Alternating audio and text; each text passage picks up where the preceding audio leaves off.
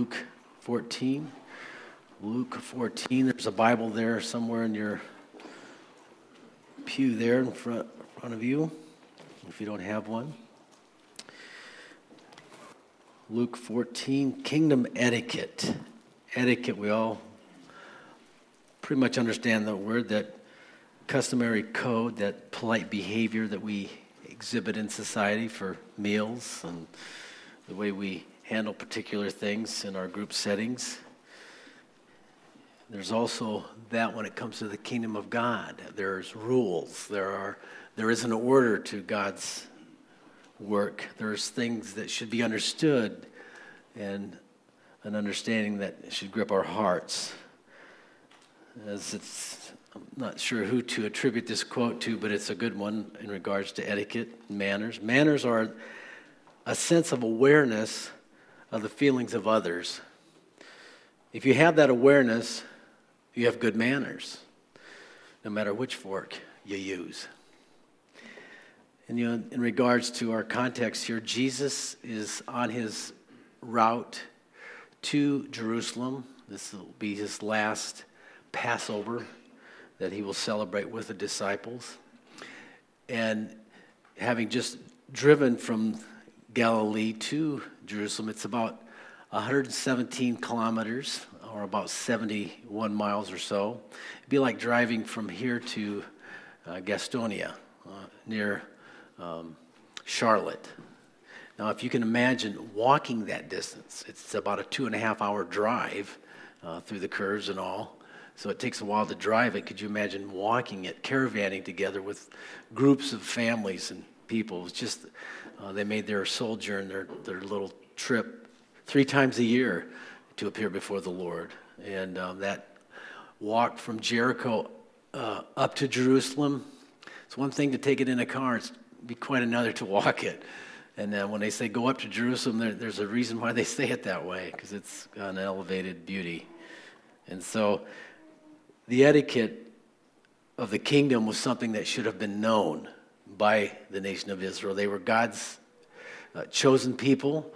They were instructed beautifully to have an understanding on how to worship Yahweh, how to come into his presence, how to deal with sin, how to deal with defilement in their lives, and the various rituals that allowed them to be purified so that they could come into Yahweh's house and eat with him and enjoy the kingdom of God.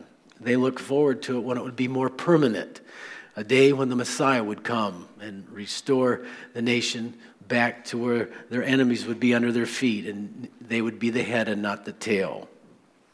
And Jesus came to restore that. He came as the Messiah. That was really the announcement beginning with John the Baptist. The kingdom of heaven is at hand. And then Jesus coming out of the wilderness. The kingdom of heaven is at hand. Repent, turn, get your heart right. Make yourself ready for the coming of the Lord.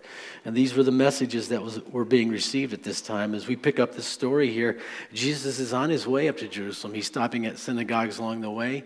The crowds are gathering. It's a huge move of God as they move in that direction. And he runs into the Pharisees who lived at various places.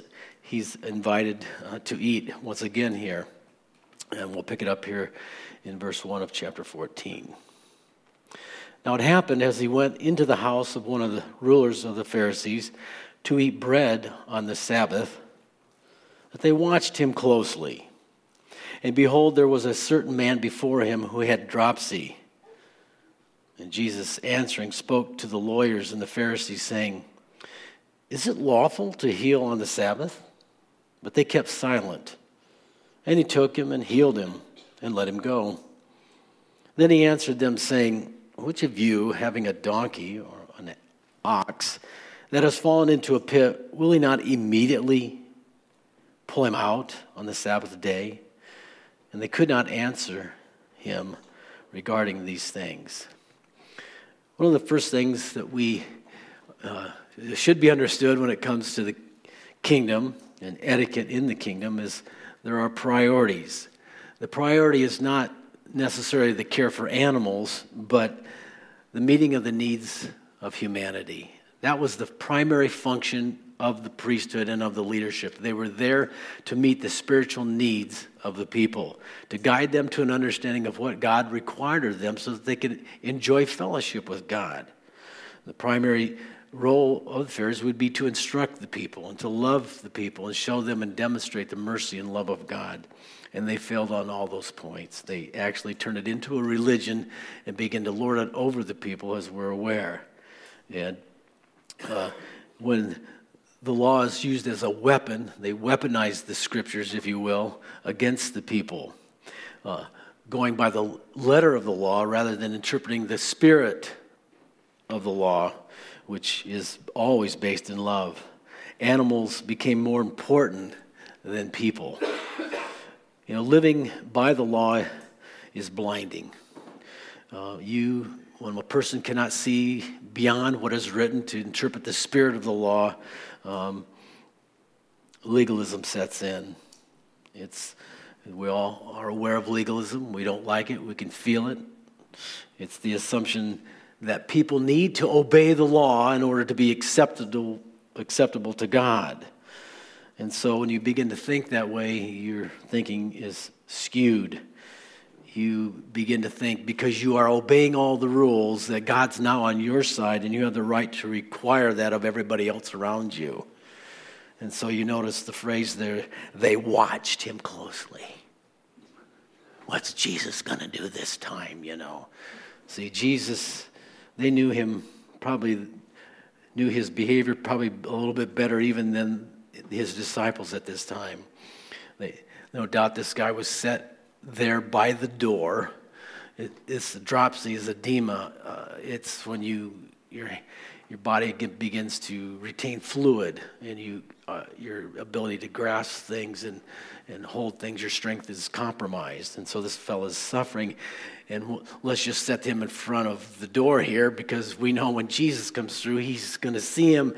And when he sees him, he's going to do something on the Sabbath that we know is wrong. And then we'll have something that we can accuse him about. This is what is reflected in Mark chapter 3. They were watching him that they might accuse him. There's a terrible mindset to be legalistic like that.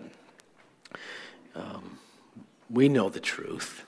Those of us who have received Christ and received grace know that we're no longer walking under the law, but we live by grace. That doesn't mean there's not discipline and responsibility to keep ourselves in the right place, the right frame of mind, keep ourselves in the love of God, and keep ourselves from being defiled. But it's not a legalistic relationship.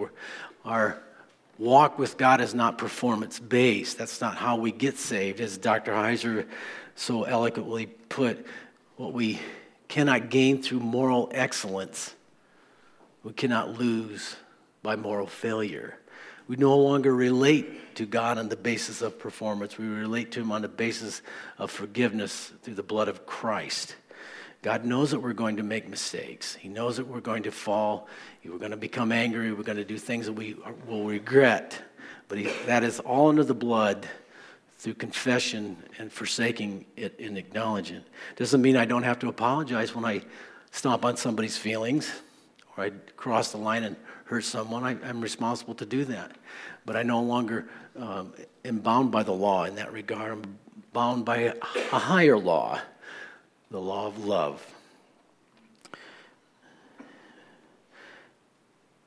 True acceptance with God comes through faith alone, apart from works. It's based in love. It's faith and grace working through the love of God. It's not the force of the letter that we lay upon people. And this is what Paul was communicating to the church in Rome. Romans 3:20 said, "For by works of the law, no human being will be justified in his sight, since the law comes the knowledge of sin." That's the purpose of the law, to show us what's right and wrong. And when we're wrong, we simply admit it. Romans 3:28, "For we hold that that one is justified by faith apart from works of the law." Galatians 2:16, "We know that a person is not justified by works of the law, but through faith in Jesus Christ." God has made it so simple, so easy to become a believer. God is almost like looking for any way that he can let people off the hook, if you will. All we have to do is ask for forgiveness. And when we do that in sincerity, God makes himself real to us. You can pray that in your own way. Father, please forgive my sins. And he will come to you by the power of his Spirit, and he will relieve you of that guilt. He's faithful. I actually think that this spirit of legalism comes through failure, because none of us can keep the law, can we? We don't do it well. And if we fail to be humbled by our mistakes and our failures, we'll end up compromising and seek to justify ourselves, and in the end we'll become self-righteous hypocrites. This is exactly what happened to the Pharisees. They thought in just knowing the scriptures, they were right with God. I mean, Jesus straightened them out on that. You think that having the scriptures, that you are comfortable, but they are they which speak of me, Jesus said. And so when you really know the scriptures, you'll see the Lord himself. Actually, when we are humbled by our failures and we repent and turn to him, we actually begin to taste the grace of God. And we're never the same. The beautiful transformation begins to take place. We no longer are striving to be acceptable by God. We're accepted because we believe on what Jesus did for us. And that transformation of grace never ends. It goes on and on and on. God's grace can never be exhausted. And in fact, I think the thing that needs to happen is we need to be amazed at the grace of God. And I look out over the congregation, I look at humanity, and I'm amazed at God's mercy and grace. Why hasn't he come and judged? Because he's kind and gracious and patient. How is it that he can put up with me and you when we continually do things that we wish we wouldn't do, but we somehow just can't seem to help ourselves on occasion? He's kind and he's gracious. He's made provisions for it. When we consider all our faults, our warts, and all our blemishes, God loves us so completely. Never doubt that. Never doubt that. If you hear a whisper in your ear contrary to that, it is not the voice of God. It is the voice of the enemy that would seek to steal away God's grace and his love from your heart. We don't live performance-based lives like that. When we receive grace, it becomes the turning point in our lives when we really begin to understand the grace of God. The thing about a critical spirit is that it is an obsessive attitude of criticism and fault-finding. And it is the most unbearable thing to be around, to feel like you are being judged and looked at and condemned regularly. It tears you down. It doesn't build you up. Now, there's a difference between destructive criticism and constructive feedback.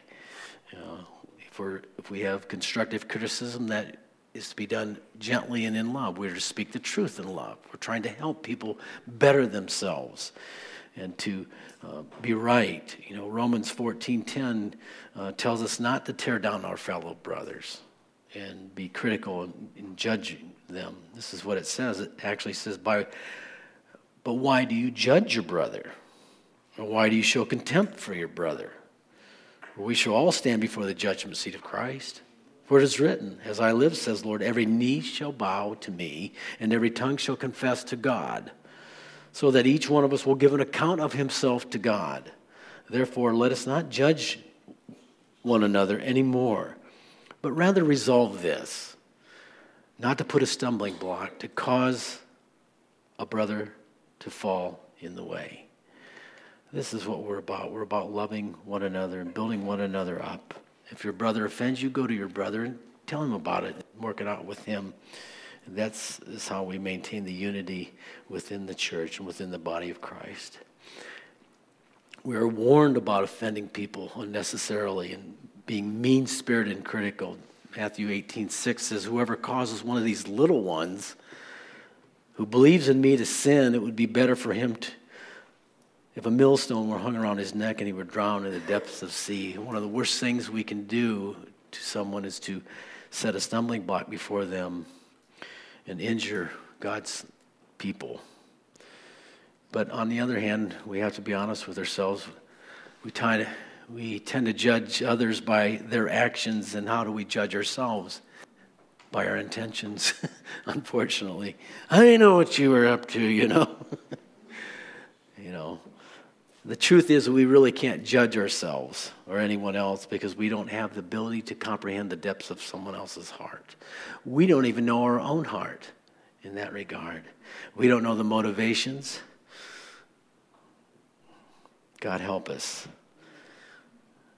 We should be content actually to just judge ourselves and bring our own lives in alignment with God's word. 1 Corinthians 11, Paul's letter to the Corinthians, a corrective epistle. He is encouraging them in the words in chapter 11, verses 31 and 32. For if we judge ourselves, we would not be judged. But when we are judged, we are chastened by the Lord, that we may not be condemned with the world. Isn't that an amazing thing? We have the Word of God.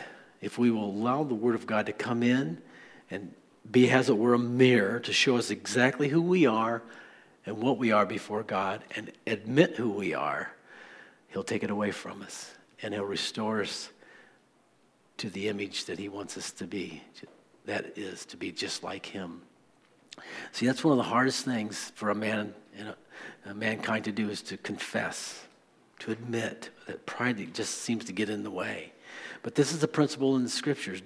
When Jacob was wrestling with the angel of the Lord in Genesis 30, I think it's Genesis 32, he's in this little wrestling match, and the Lord pins him, and He has him, and He hurts him. And He says to him, "What is your name? What is your character? What is your nature?" That's really that's what's in a name. I am Jacob. I'm a dirty, sneaky thief. That's what it means. Jacob means schemer. And what does the angel of the Lord say to him? No, you are Israel. You're my chosen one. You see, but you got to come to that point where you say, this is what I am. This is who I am. This is what I've done. I need your forgiveness. And in that moment, it's removed. And you become what God intends you to be. It's just an incredible work. That's grace. That's what grace is all about. And it's really sad that for these people, and Jesus really, in these following verses, Jesus really is trying to help these leaders understand that it's not about keeping the Sabbath. It's about meeting the needs of people. Isn't it sad that this guy who's suffering with this edema, that he can't be healed on that particular day because his need and the Sabbath happened to hit at the same time when the need could be met. Oh, it's too bad for you. I mean, it's just ridiculous. It's really, and this is what was going on. But notice again how Jesus, though He was being watched closely, they kept silent and they could not answer. And this is sort of what happens when we get convicted by the Lord. This little, we may be watching, we be dealing with this issue of judgmental and being critical of others. But when the Holy Spirit, and being in the presence of Jesus and being faced with the truth, they became silent. Their guilt became apparent. When you come face to face with God, you're silenced. You should be. We should be. There's no way we can justify ourselves. We can't even answer Him. But Jesus, as I said, wanted to set them free. So He, in verses 7 through 14, He gave them a parable to help them with this. Verse 7. So He told a parable to those who were invited. When He noted how they chose the best places, saying to them, when you are invited by anyone to a wedding feast, do not sit down in the best place, lest one more honorable than you be invited by him. And he who invited you come and say to you, give place to this man. And then you begin with shame to take the lower place. But when you are invited, go sit down in the lowest place, so that when you are invited, he who invited you comes, that he may say to you, friend, go up higher. Then you will have glory in the presence of those who sit at the table with you. For whoever exalts himself will be humbled, and he who humbles himself will be exalted. Then he also said to him who had invited him, when you give a dinner or a supper, do not ask your friends or your brothers or your relatives, your rich neighbors, lest they invite you back and you be repaid. But when you give a feast, invite the poor, the maimed, the lame, and the blind. And you will be blessed, because they cannot repay you, for they shall be repaid at the resurrection of the just. Not only do we have a perception, a priority to understand in the kingdom, and that's people are the priority, but we also have an attitude that we're to have as we approach the kingdom. And what Jesus is trying to communicate to these, because what's lying at the base of being judgmental is pride. And so Jesus is trying to show them and illustrate to them that they're being controlled by that pride, and it's being made manifest by the place they choose to sit. Because they had these seats, there were places of honor, high and low, and they would choose, as we read, higher. But humility is something that God seeks to work in us. It starts when we begin to confess who we are before God. And, when you think about humility, it in relationships, if you have humility and you express that to your friends, it enhances the relationship. It produces friendship. And if you practice that with each other, there'll be respect. There'll be honor. And simply, probably the synonym for that would just be honesty. It's just being honest about who you are and who you're not. It's not thinking too highly of yourself, but on the other hand, the other extreme is to think more lowly of yourself than you actually are. And so true humility is really understanding the center of those two. To think more highly of yourself is wrong, and to think lower of yourself. Sometimes we think that, I can't do anything. I'm not capable of anything. I'm nobody. And we can kind of think by downplaying ourselves, self-deprecation and all, that's actually humility, but it's not. It's pride in the other direction. It's inferiority and superiority. It's the middle ground of being honest is what is important. But we're taught by Scriptures, are we not, to be honest? We're taught by Scriptures to humble ourselves. Proverbs 25:6, don't exalt yourself in the presence of a king, and do not stand in the place of the great. Understand your lane. Stay in your lane and learn your lane, right? 1 Corinthians 1:26 tells us who we really are, because sometimes we don't really know who we are. Where do we really fit, in the social construct of everything? But thank God that he's told us where we fit. I love this. 1 Corinthians 1:26. For you see your calling, brethren, that not many wise according to the flesh, not many mighty, not many noble are called, but God has chosen the foolish things of the world to put to shame the wise. And God has chosen the weak things of the world to put to shame the things which are mighty. The base things of the world, the things that are despised, God has chosen. The things that are not, to bring to nothing the things that are, that no flesh should glory in his presence. So you can classify yourself accordingly. I'm in several of those categories, actually. Not mighty, not noble, foolish, I'm kind of there. Weak, but we're called by God, and that changes everything. That changes it all. We're to restrain ourselves from self-projection is kind of the idea. That whoever exalts himself will be humbled. He who humbles himself will be exalted. That's sort of a universal truth that we know that is inevitable when we see some of these sports guys. I mean, there's some seriously gifted athletes that we can watch participate in their sports.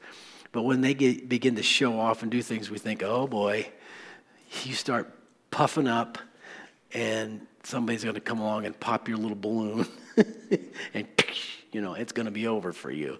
You just, something in us says we're not supposed to do that. And by God's grace, we learn. We're encouraged by scriptures to seek humility and refrain from pride and self-righteousness. When these guys I don't know, maybe it's just me, but when I see these guys prancing around, depending on whatever they've accomplished in their event, I have this little inner warning, this little alarm goes off. You shouldn't be doing that. You're going to get humbled. It may not be in the next 5 minutes, but you're going to get humbled. God doesn't like self-exaltation. Sometimes there is in our human nature, unfortunately, that more subtle self-promotion that's not always recognized. And we want others to think, that we're spiritual or we're this or we're that. And so we present ourselves in certain ways, which is unfortunate, but we can grow, we can repent, we can become what God wants us to be. There's a term that was coined by Charles Deaver some time ago. It talks about a trait of people who have a tendency to fall into the trap of controlling a conversation. He calls them conversational narcissists.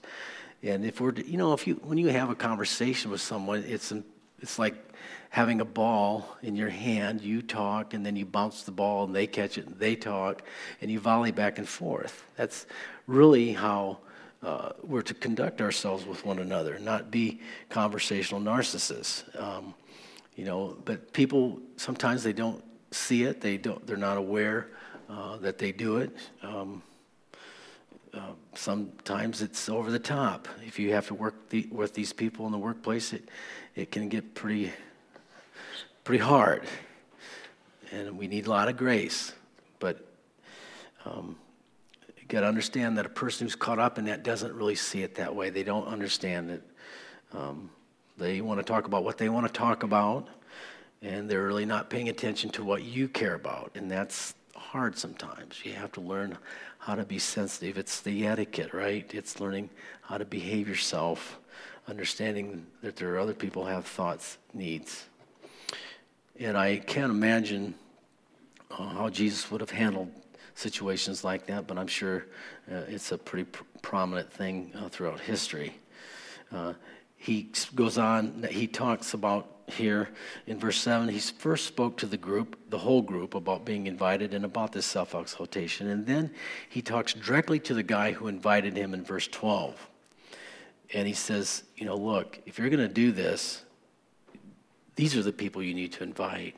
You don't be doing things so that you can get paid back, because that's not really humble. If you're truly a humble person, you give to others without thinking about having something returned to you. Now, the Bible does teach another thing that's inferred here, and that is the reward. At some point in time, when you stand before God and you give an account for your life, He's paying attention. He's got great accountants in heaven. They keep track of everything. Everything's written down. Everything about your life is all recorded. Now, that's kind of scary, isn't it? But it's true. All the good things that you've done, God's going to reward you for them. Now, I know that when you go about your life, you're probably not thinking about heavenly rewards, and that's probably a good thing. I don't think we should be thinking about, oh, wow, I wonder how I'm going to get in heaven for this one, We don't think that way. That's weird. If you don't know, you want to confirm that? Our focus really is to keep ourselves in the love of God. Keep our lives and our attitudes in a place where God continue to bless us and keep us. To keep ourselves undefiled from the world, as it were, and keep ourselves in a place where we are continually expressing our love to God. That's what we should be concentrating upon.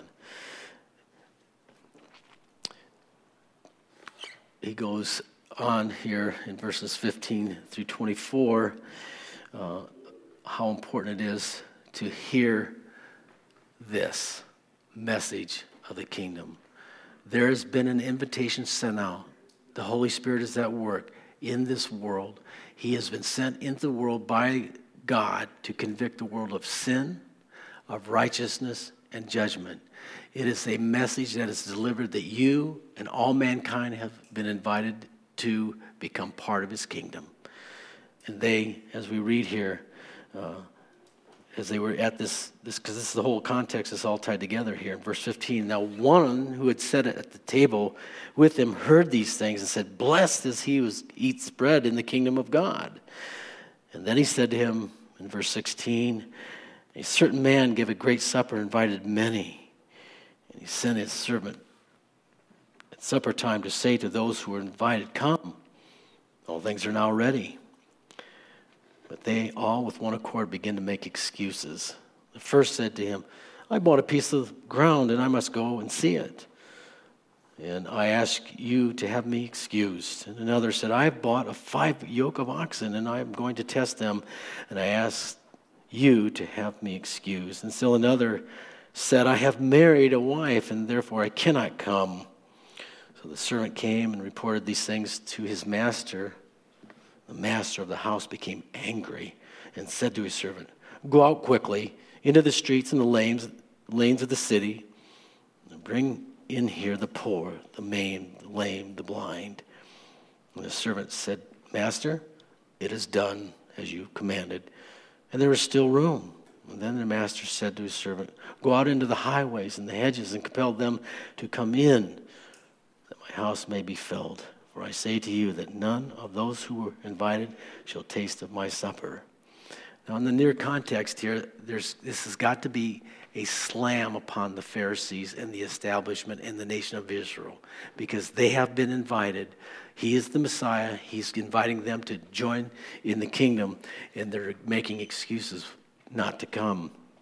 And so eventually, we know that door is open to you and I, those that are in the highways, the hedges, those less acceptable, the Gentiles. The door was open to them and to you and to I. And so this, again, referring to the literal reign of the Messiah. It'd be a time of great celebration, rejoicing. And they were going to miss it. They wanted a Messiah after their own making. And this is what gets us into trouble, is that we have expectations from God. And if God doesn't meet those expectations, then we become angry and mad at God. We want it our way. But know this, that the invitations have been sent. The schedule has been set. All things are now ready. He's waiting for you. We are not waiting on God. He's waiting on us. And we have to respond to his invitation. Ben Franklin, who died in 1790, in his collections of writings, his anecdotes and all, was written about a young guy that came to him the following day after he had broken an appointment with Dr. Franklin, and he had a really flowery apology. And as he was proceeded, Mr. Franklin said to him, he interrupted him, stopped him, and he said, "My good boy, say no more. You have said too much already. For the man who is good at making an excuse is seldom good at anything else." Whoa. That would have been hard to hear. But we got to make sure we're not making excuses before God. It's really sad. I've purchased some land. Look, I've got my future. I'm young. I'll get religious when I get older. My future is more important to me right now than going and taking advantage of the invitation. Well, I've purchased an ox. I must go and test these oxen. My business is more important. It's the greatest thing in my life right now because I want to be able to provide for my family and myself. Well, I'm just starting my family. I just got married. I don't have time to sit around. I need to enjoy my wife, There's a good chance that all these things that these people were using as an excuse not to respond to the invitation could have all been taken care of at another time. Why would you miss the opportunity? Today is the day of salvation. Tomorrow, you and I are not guaranteed tomorrow. Today is the day of salvation, not tomorrow. Well, I'll think about it. No. You need to open your heart and you need to get right with God now. Today is the day of salvation. It is the easiest thing to do if you will simply get honest with God and get real with God. Well, I'm afraid I can't walk the walk. I'm afraid I'll be a hypocrite. All kinds of, right now, my excuses may be flooding your mind why you can't completely surrender your life to Jesus. You might be listening by way of the internet. You might be wondering who he's talking to. Well, maybe it's the Spirit of God speaking to you right now to deal with this and to deal with him personally. It's very simple. Acknowledge that you have strayed from God. That you are not living your life for him. You are living for yourself. You're living for what you think is best. You're your own God. You've created your own God in your own mind, and you live by your own rules. You are a self-made man, and you are living in rebellion against God. But you must acknowledge that. Do you want to spend eternity out of his presence? That's what hell is. Hell was created for the devil and his angels, not humanity. People don't go to hell because God sends them there. People go there because they simply do not want God in their life. That's why people don't repent. I don't want God in my life. I want to live the way I want to live. I want to call my own shots. The problem with that is you have no way of dealing with sin. If you choose that path, please tell me how you deal with your guilt. How is it that you are relieved from your guilt when you live for yourself? It's impossible. You think your good works can atone for your sins? Well, if you're going to go that route, then you're going to have to be perfect. I've yet to meet anybody that's perfect. So that's futile. Living under the law, we can never please God. We'll always fall short.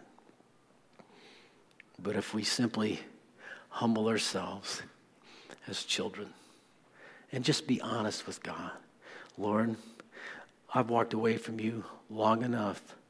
I want to turn my life around. I want to turn to you. That's what repent means.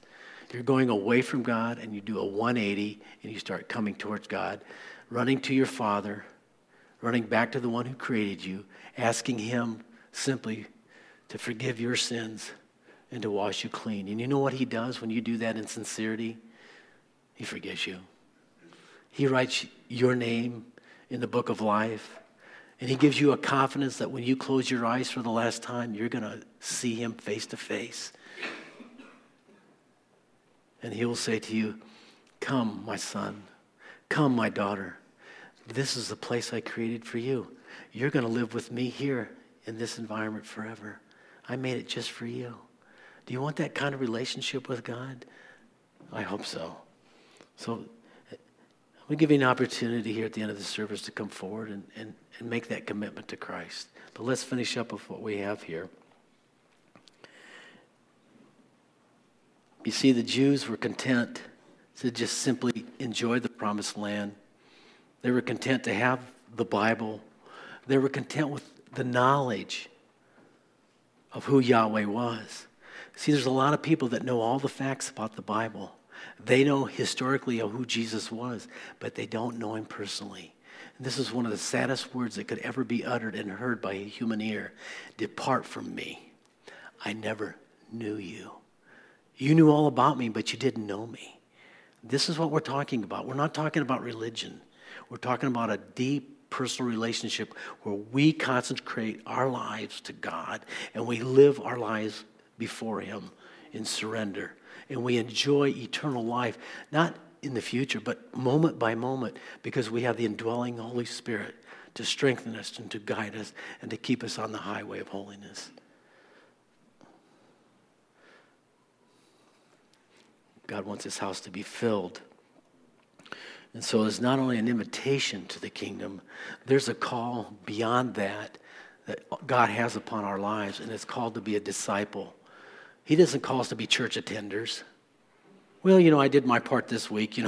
I darkened the doors of the church, and I sat and I heard a sermon, and I did my thing with God, my God thing this week. When you become a disciple, you stop compartmentalizing your life. Every day is the day that you live as unto the Lord. The relationship becomes a priority. Verse 26, if anyone comes to me and does not hate his father, mother, wife, children, brothers, sisters, yes, even his own life also, he cannot be my disciple. Do you think Jesus is teaching us to hate our parents? It's obviously hyperbole. It's hyperbolic. He's saying, look, your devotion to your family should not exceed your devotion to God. That is simply what Jesus is trying to communicate. He is priority one. He's a jealous God, and he will not allow us to serve other gods. That's what got Israel into trouble.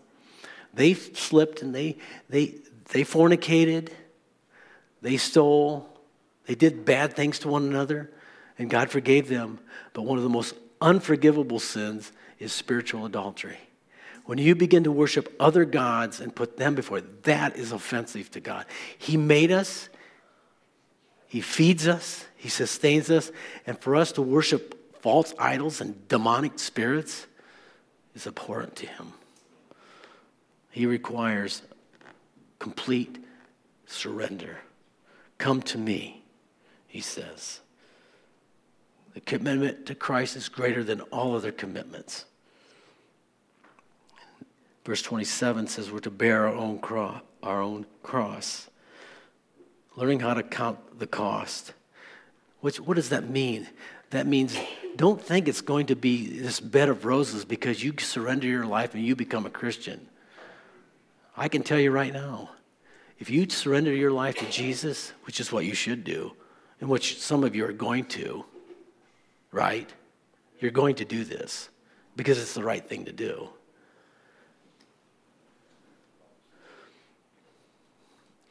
You're going to suffer. You're going to have to deny yourself. You're going to have to endure the mundane. You're going to learn to die to yourself. If a man come and follow Jesus, it's a call to death to self. You remove yourself from the throne of your heart and you allow God to sit on the throne of your heart and you consecrate your life to him. There is no other life apart from that. Most of the things are counterintuitive to us. The things of the kingdom don't make natural sense to us. Part of that is coming to the place where you no longer count your life dear to yourself. Well, I don't want to die. Well, nobody does, really. No. We have this thing within us that we want to live. We want to stay alive as long as we can.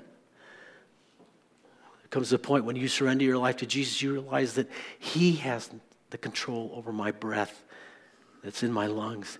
He is in charge. My days are in his hand, and I no longer worry about it. Paul in Acts 20:24 said, but none of these things move me, nor do I count my life dear to myself, that I might finish the race with joy and the ministry I received from the Lord Jesus to testify of the gospel of the grace of God. And that becomes our motto for our life. We don't count our lives dear to ourselves. God has a plan and a purpose for each one of our lives that is far greater than you can ever imagine. It's not about your future. It's not about your occupation. It's not about your marriage. It's about your relationship with God and living for him and for his glory. And he knows how to make a person fulfilled in life. He's got a perfect plan for each one of us, but it takes humility. It takes the bending of the knees and a humbling of self to hear the voice of the Spirit. This is how he ends this bit here. He says, salt's good, but if salt has lost its flavor, how is it to be seasoned? It's neither fit for the land nor for the dunghill, but men throw it out. He who has ears to hear. What's so special about salt? Well, it was pretty valuable in ancient times. It was so valuable that the Roman soldiers would actually take payment in salt. And that's what we get the word salary comes from the word S-A-L, the Latin word Saul. If a soldier was doing a lousy job, he might get his paycheck cut. And so this phrase we hear, he's not worth his salt, came about. Why do you think the Bible talks about you and I being the salt of the earth, or the pillar of salt, or the covenant of salt? Salt is a preservative. It's a flavor enhancer. It's a metaphor for permanency and a metaphor for conviction. We are the salt of the earth. This is what God happens to us when God takes over your life. He puts eternity in your heart. He preserves us. We become the salt of the earth. Our lives become a flavor enhancer, so to speak. We make other lives better. Is that not what he said to Abraham? I will bless you and I will make you a blessing. You see, that's what salvation is about. It's not just about me and you being right with God. That's first and foremost, obviously. But it's about you becoming a blessing to first and foremost to him. You become a blessing to God because you've righted the ship. You've made yourself right with God through confession. You become a blessing to others because now you know how to love them.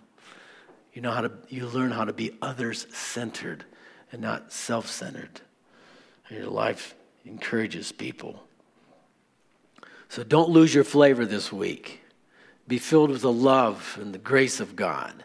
Relate to God on that basis of grace. If you lack and have great need, then cry out to God and allow him to supply your need. Think about this. Think about the great and precious promises that God has left us. He that is able to do exceedingly abundantly above all that we think or ask. Now, I don't know about you, but I got a feeling some of you got some really marvelous imaginations and you can think up some pretty cool things. But think about what that scripture just said. He's able to do exceedingly, abundantly, above all that we think. God wants to bless you more than you want to be blessed. Refuse to relate to him on the basis of your performance and begin to relate to him on the basis of grace, and your cup will never be dry. Your cup will run over with joy and peace. You'll be filled with the life from above, and this is what it's all about. He who has ears to hear, let him hear. Shall we pray? Father, we thank you for your word. You never shortchange us, Lord. You always give us what we need. We long to have our spirits graced by your presence daily.